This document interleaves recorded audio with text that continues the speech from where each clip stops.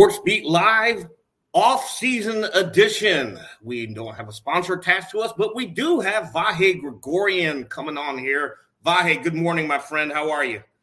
Good morning, guys. Hope you're able to get out of your driveways and stuff like I got to do today. Yeah, speaking of which, we're going to have to get you out of here shortly here, but we'll take care of that in a few minutes here. Sam McDowell also joins us. Sam, how are you? Doing well, guys. Ready to roll. Ready to roll indeed. Hey, we're 3-4 days after the Chiefs' disappointing 27-24 overtime loss to the Cincinnati Bengals in the AFC Championship game. Of course, we've had an opportunity here to digest what happened. Vahe, let's start with you. What stands out to you about that game, and what was your biggest takeaway from that loss? Well, I'd say digesting what happened still makes my stomach a little disagreeable. It was a lot of the same things in the moment are still the things that stand out. Maybe even magnified now. I think we'll always remember the two end of half possessions. And I think that the inability to put them away is the thing that's kind of lingering with me now too. So that's it. I mean, I think we all know Patrick's a prodigy, but and that it's, this game wasn't purely on him in any way, but he is the guy who can influence the game the most. And there's an element of his game that needed to be better on Sunday. And that's, I think, going to be as important for his offseason as any of the physical work he does. We know he's relentless. We know he'll be working really hard, but there's got to be, I think, a little rewiring of how he looks at risk. He's not reckless, but he wasn't cautious enough. Sam, what about you? Yeah, I think Vahe summed it up well. I mean, you don't place the game on one person, especially the person that got you this far to begin with. But Brett Veach said, I think his quote was, we picked a bad day to have a bad day. Patrick Mahomes picked a bad day to have a bad day to have a bad half. I think it's still just so startling how different the first and second halves were. And I think the second half is a reminder that for all the progression that Patrick Mahomes had made and the area of patience, just taking what the defense is giving you, it was a reminder that that's always going to be part of the equation with him, because that's not the way he was taught to play the position. And it's the way he was taught to play it this year. And, by the end of the year, he was excelling at it. I mean, the Buffalo game, you look back and he did not throw a pass that traveled 20 yards and he was fine with it. And I think when things did not go well on back-to-back drives, those back-to-back drives being the end of the first half, the start of the second half, that suddenly you saw him not take what's there and want to find something bigger downfield. And that didn't always mean that he threw a pass, that he threw some careless pass. But it did mean that when you go back and watch the film, there's some openings there that he does not throw. Yeah, and when I think of this game, I think it captures what the 2021 season basically was. We had a team that's used to starting fast, and then all of a sudden, they're 1-2, and then they're 3-4, and then they finally put their foot to the pedal and got to where they were to get to the playoffs. But if you could look back at the 2021 season, Vahe, what stands out about how that year went? And if you had to attach a theme to it, what would it be? Well, I've never been on the Hulk roller coaster ride that McCole Hardman described so vividly, and I wish I could just cue up the clip of him talking about it. He was talking about it in the context of that Bills game, and the description was so good about it. I think the thrust of it to me was, you think one thing's set and then another thing happens, basically, and it just kept going that way. I think that 3-4 start in hindsight was pretty shocking. I mean, it was pretty shocking at the time, but I think also all of us understood that the nucleus of this team was still here. There was every reason to think that beneath whatever was going wrong, that they could certainly be a viable contender still, and that proved true. But they couldn't they couldn't stay consistent when they had to. That sounds funny. They won 11 of their last 12 before the Bengals game, but when they were called on to just stay in the mode that was getting them there, they couldn't do it, right? And again, I don't want to lay this all at Patrick, but it is a little emblematic of how this went, So I guess the signature on it is, really great disappointment. Really great disappointment. We're seeing that. We see Paul's comment on the screen. Sam McDowell examined how this fits in with all the other haunting postseason losses and made a case for this being the worst for a lot of reasons. And I think it needs to feel that way. This was a team that was absolutely capable of winning the Super Bowl. I think that we all think probably would have won the Super Bowl if it had gotten there.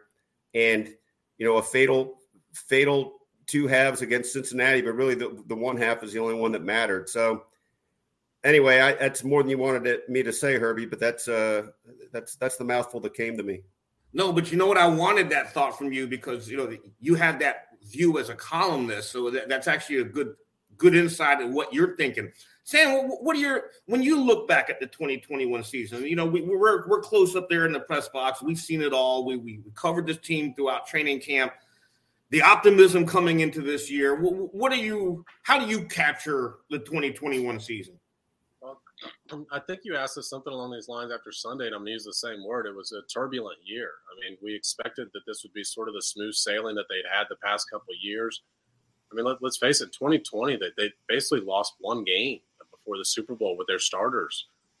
So I expected something similar this year, knowing that they would have to deal with the way that Tampa beat them last year, knowing that was going to be a year-long project, but they had the whole offseason to prepare for it.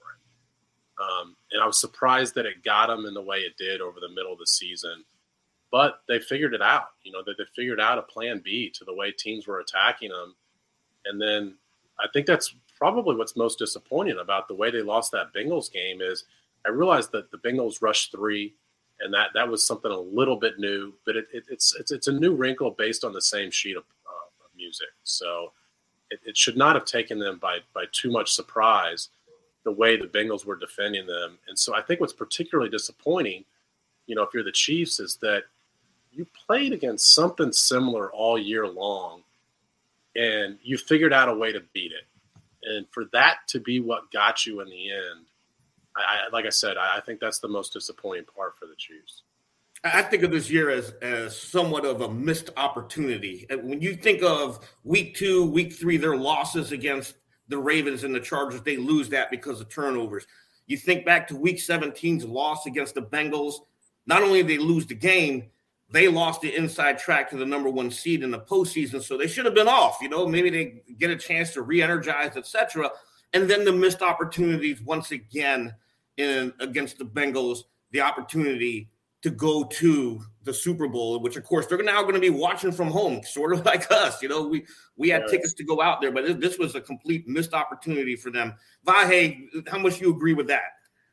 Well, that's 100% the case. And, that second half, let's remember it really tracked in a lot of ways similarly to the previous game against the Bengals, which you would have thought the Chiefs could have prospered by, whatever they got out of it. And I think they did handle Jamar Chase a lot better, but, they had 11-point halftime leads in each game and mangled it in the second half. In this case, it was, to Sam's point, a little bit of pressing after not getting something going early. I think this is right. I think all 4 sacks on Patrick were in the fourth quarter. His 2 interceptions were at pivotal times, obviously, in the second half. So that part of their game that they had really cleaned up, turnovers, was something that really bit him in the end too. I mean, that was not characteristic of him at all. Bear in mind, he had thrown 1 interception in 8 previous postseason games at Arrowhead. And then he throws 2 after halftime in this one. And they were each a little different. One seemed to be some combination of telegraphed or well scouted by Cincinnati. The other was a little bit of wing it. And sometimes that's worked for him. That did not look like a particularly well calculated one, though, and it bit him. I think the interceptions. I think the first interception is indicative of the larger theme of what we're talking about here, which is nothing was there on that pass that got tipped and intercepted, and he decides to throw that ball anyway. To where even if it's not tipped, there's a defender before Demarcus Robinson anyway. When you look at that play, that's a run pass option play because you can tell because the linemen move up the field immediately. The handoff is there. And also the blitz comes from his right side, so he's got to throw into the blitz on the right side because Tyreek Hill's open. Instead, he waits, at which case the play's over. He's got to throw the ball away. Instead, he doesn't want to take a zero on a play. And I think that was the mindset he got into in the second half. Now, the second interception, I didn't have a problem with. It's third down. It's third and long. And it was actually a really good ball to Tyreek Hill. It basically gets him in the hands. But the Bengals had run effectively a robber defense that trailed a receiver there. But anyway, I just to underscore Vahe's point, I thought the first interception is just indicative of what we're trying to explain here. And look, you guys could correct me on this, but I think the another key play, the last play of the first half to Tyreek Hill is basically a mirror in mentality to that, where Patrick, I believe, needed to see that there was nothing there, dump the ball, salvage the field goal, and then try to make something out of nothing that was really nothing. There were no good odds on that pass over there to Tyreek. I understand he can make a lot of things happen, and maybe he could have scored, but that was a complete maybe, not a high percentage move at all. Vahe, as you get ready to take off here, I know I want to come to you on this one. We're spending time talking about Patrick Mahomes, and Chiefs general manager actually used the word something I'm paraphrasing here, exercising demons, so to speak. And you wrote a column on that. What did he mean by that? And what does Patrick need to do during this offseason to work with those, quote, demons? He means the very specific things we're talking about. And look, this is important to note, and probably can't be underscored enough. I believe that element of him is completely entwined with what makes him great. I mean, it's almost inseparably entwined, and that's the complication because it's in his DNA to go for it. It's also in his DNA to have great spatial awareness, understand windows, understand angles that he is one of the few human beings that can actually make happen. So distinguishing between something and nothing for him is the demon. I mean, I think that's the whole package that Brett is referring to. There's other ways to look at it, but that to me is it. Now, how you do those, mental gymnastics in the off season and bring them to the season is another matter. I mean, I suppose we can only see that worked out in real time during the season. And then as we do shift into the off season, because this is, quite frankly, this is where the Chiefs are now. Instead of heading out to Los Angeles, now general manager Brett Veach, coach Andy Reid are going to have to turn attention to the business side of football, as well as preparing for the draft and free agency, which starts in 1 month. And then essentially when we start talking about priorities the Chiefs have to tackle this offseason to improve that roster, this is what general manager Brett Veach said on Tuesday. We'll always prioritize the offense and defensive lines. I think if you look at, the track record that coach had in Philly, then I have carried over here. There's always going to be, once you get the quarterback, you're going to invest in the O-line, D-line. I think we did that early on with, the Jones and the Clarks and the Reeds and on the offensive line with the Tooneys and the Browns. So I don't think it's far-fetched to think that we'll, prioritize, the lines like we always do, and knowing that we have a good offensive line in place, and, defense line is probably the most, makes the most sense, and through the defensive backfield and what have you. But I think the defensive side is one that we'll probably focus on right off the bat.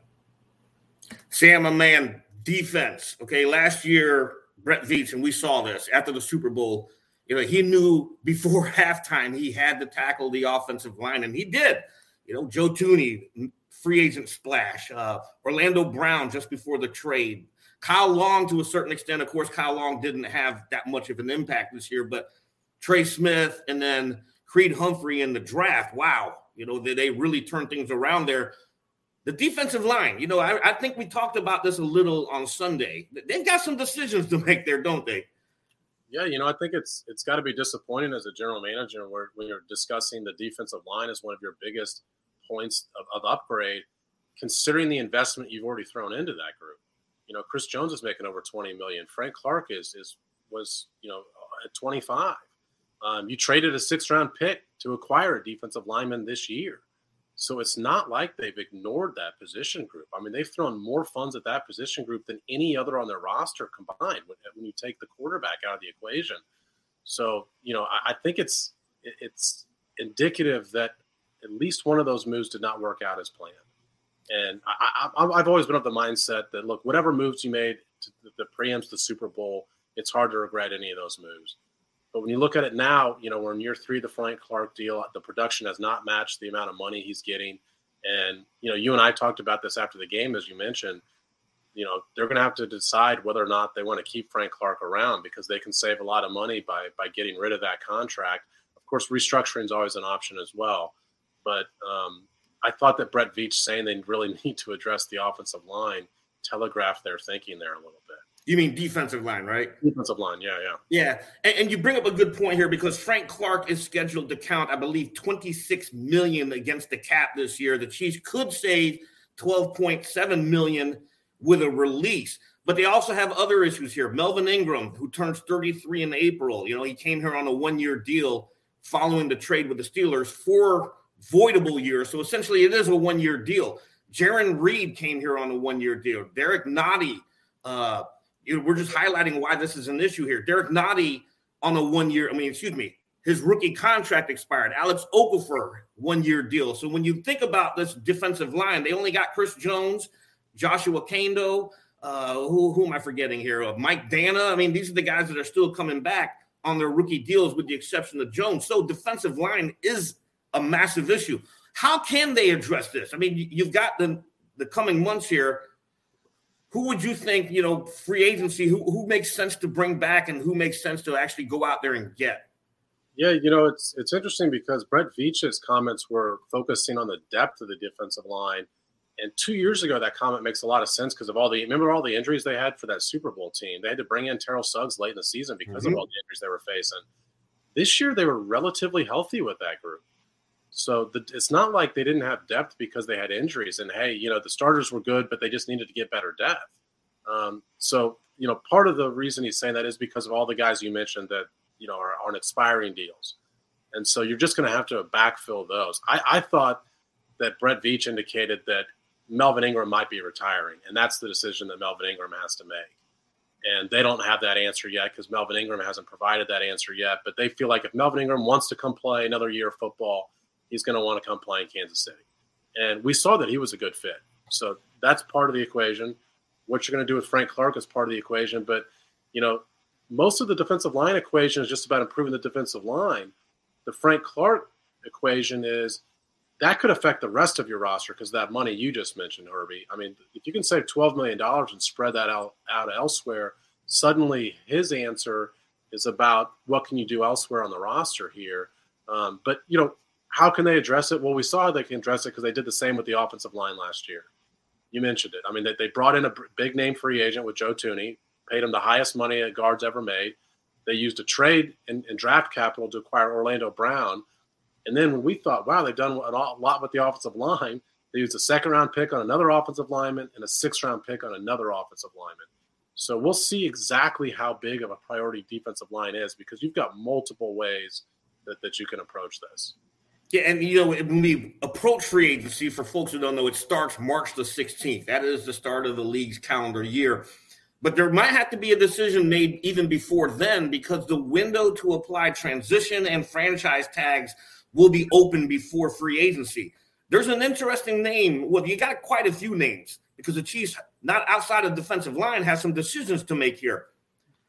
We believe, Sam and I, we think the guy who makes the most sense is left tackle Orlando Brown. When you put the franchise tag on him, you will have some money to spend elsewhere.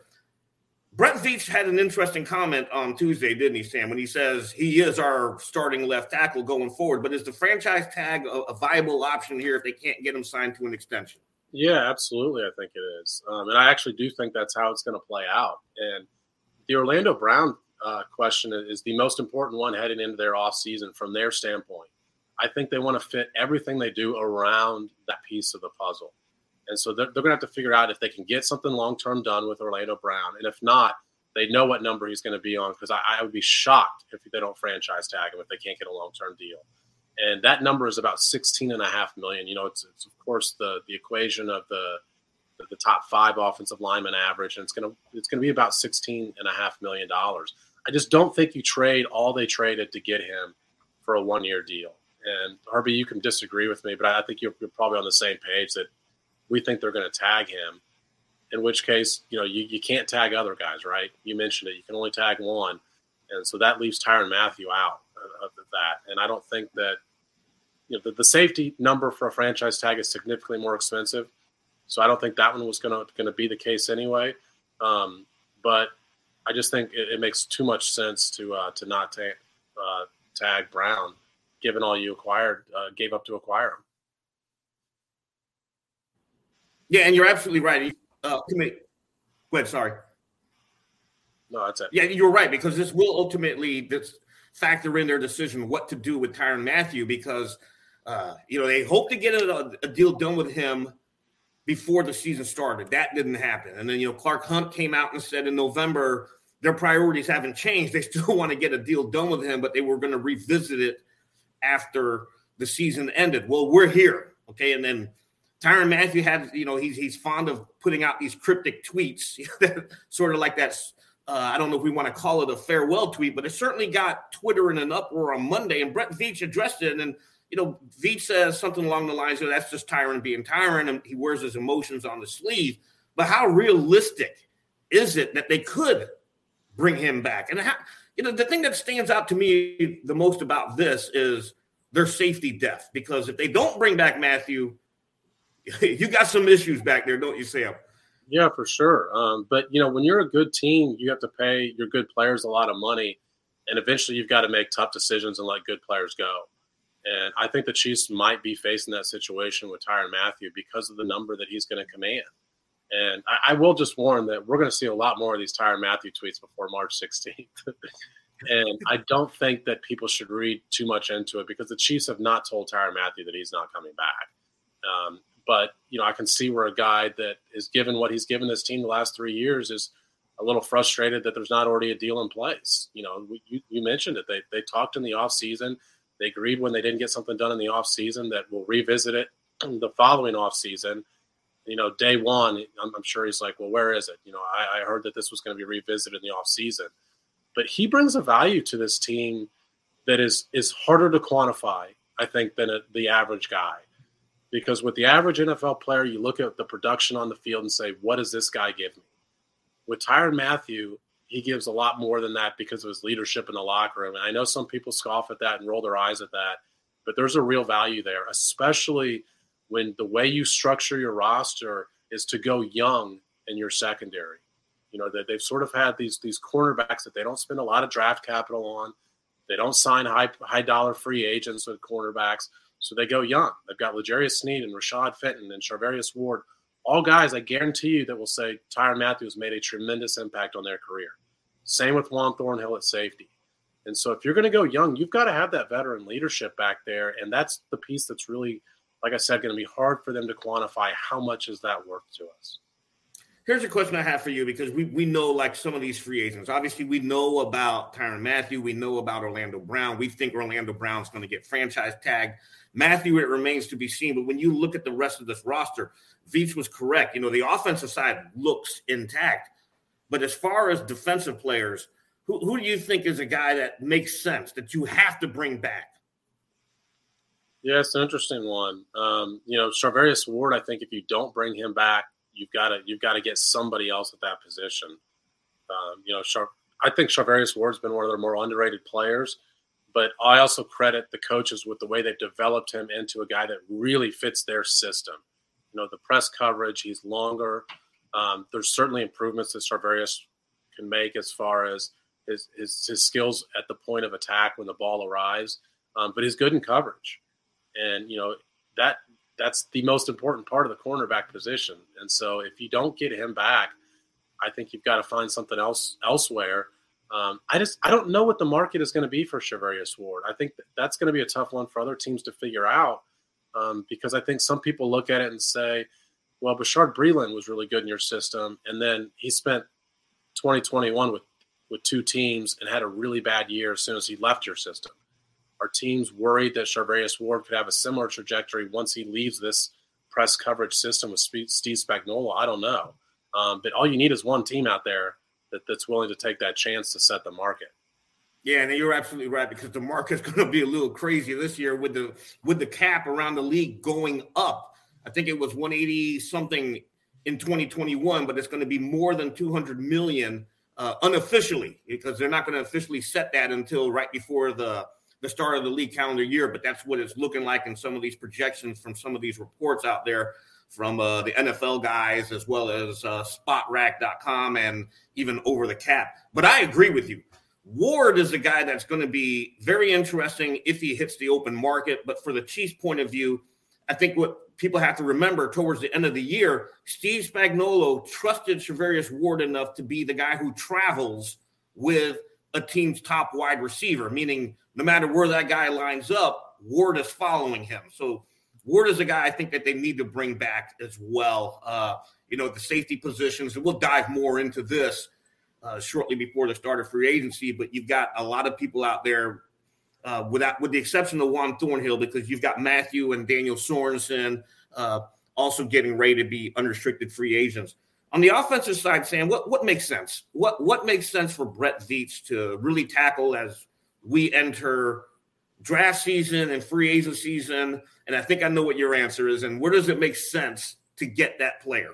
Yeah, I mean, I think you have to look at how teams defended you all year and what the solution to that is. If teams are going to take away the back end and force you to run, as Tyreek Hill called it, those 10-yard outs all day, find somebody that can really run the 10-yard out all day. And I think that's a second wide receiver, because, that's not McCole Hardman's strengths. Tyreek Hill can certainly do it. He proved it this year. That's still not what he's best at. So I think you've got to find a second wide receiver, given that, I'm not placing that as a priority above the defensive line or above linebacker, or if you don't get Tyrann Mathieu, above whoever replaces Tyrann Mathieu. But I do think it's something you have to address at some point, even if it's a one-year deal, $8 million type deal with a wide receiver. I think you've got to find somebody else out there that, like I said, can solve the way that the problems that defenses gave you all year long. I think it's interesting that Veach actually mentioned, he discussed on Tuesday, he mentioned Odell Beckham Jr. and the impact that he had when he joined the Rams. So, does it make sense to go out there and get a veteran? I mean, remember last year the Chiefs courted Juju Smith-Schuster, who, is now backtracking a little bit on him wanting to return to Pittsburgh, and he might actually enter free agency.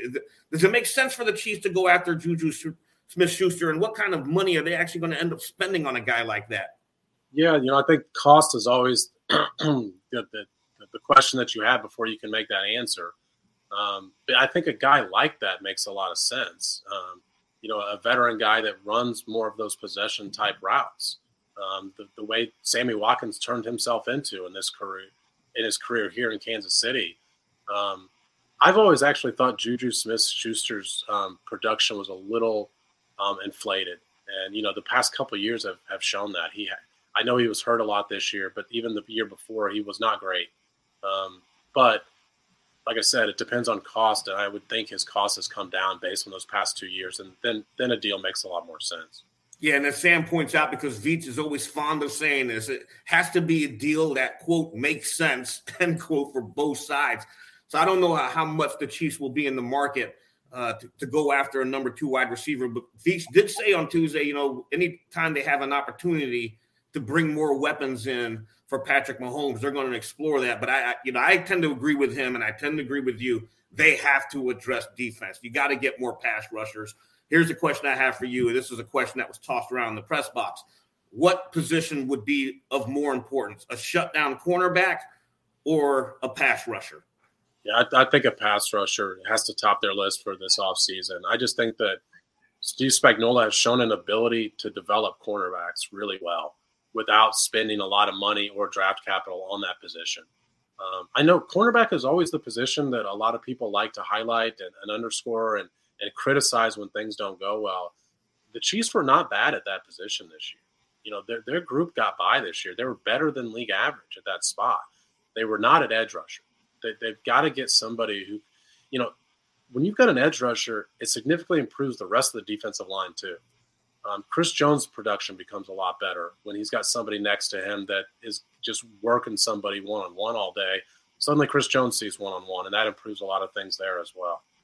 Yeah, absolutely agreed on that, because when you think of elite cornerbacks, you know, granted, there aren't that many of them out there. You don't have a lot of the true shutdown cornerbacks that you would like to have. And they're, to me, I think they're more hit or miss. You know, it depends on the scheme, et cetera. But when you look at the game wreckers on defense, they're the guys who affect the pass rusher. Your Aaron Donalds, your Nick Bosa's, your Von Miller in his prime, J.J. Watt in his prime, T.J. Watt, you know, at what he's doing right now. And the Chiefs just don't have that. You know, it's a shame they didn't have Melvin Ingram in his prime, because that would have been interesting to watch with Chris Jones in the interior and Melvin Ingram, who's still playing at a high level. All right, Sam, Combine coming up. We've got free agency coming up, and then before you know it, it's the draft. This is the grind, my friend, is it not? I mean, is there really truly such a thing as an off season?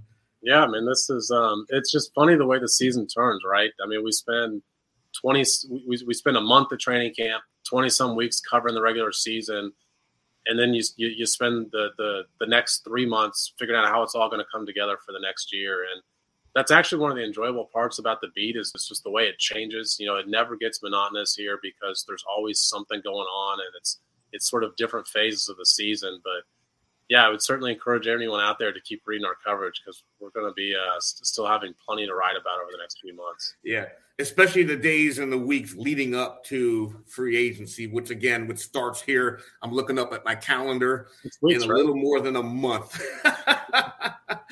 Sam and I will be at the Combine and looking at the calendar in 3 weeks. So yeah, we'll be right back in the grind. Sam, what a heck of a season, right? It was a heck of a season. It was a heck of a run. Disappointing, but it was still fun to cover, was it not? Yeah, and anytime you've got a team that's one of the contenders to make a Super Bowl, it's always interesting. And this year particularly so, because of that word I mentioned earlier, the turbulence that they experienced, and watching them try and fight their way through it and find a way to still get back. They hosted an AFC Championship game this year. So regardless of what they experienced over the regular season, they found a way to beat what was defeating them. But of course, I mean, this is a team that wanted to win a Super Bowl, and that didn't happen this year. Yeah, and they'll have an opportunity here in the next couple of months to retool that team, because, look, guys, let's just face it, this is the reality of the NFL. You are not going to be able to bring back people, and you will add new members to the team. So expect personnel turnover, not just on the roster, but even the coaching staff. You know, there's going to be people. Matt House, we know they already lost Matt House. Eric Bieniemy remains in limbo. So we'll see what happens here in the next couple of months. But for Sam McDowell and Vahe, who had to take off, and for producer Monty Davis in the back, to all our listeners and viewers and readers out there, continue to follow our coverage on kansascity.com. For Sam McDowell and Herbie, hey, we're out. Enjoy your off season, and we will check in with you as the weeks and months progress.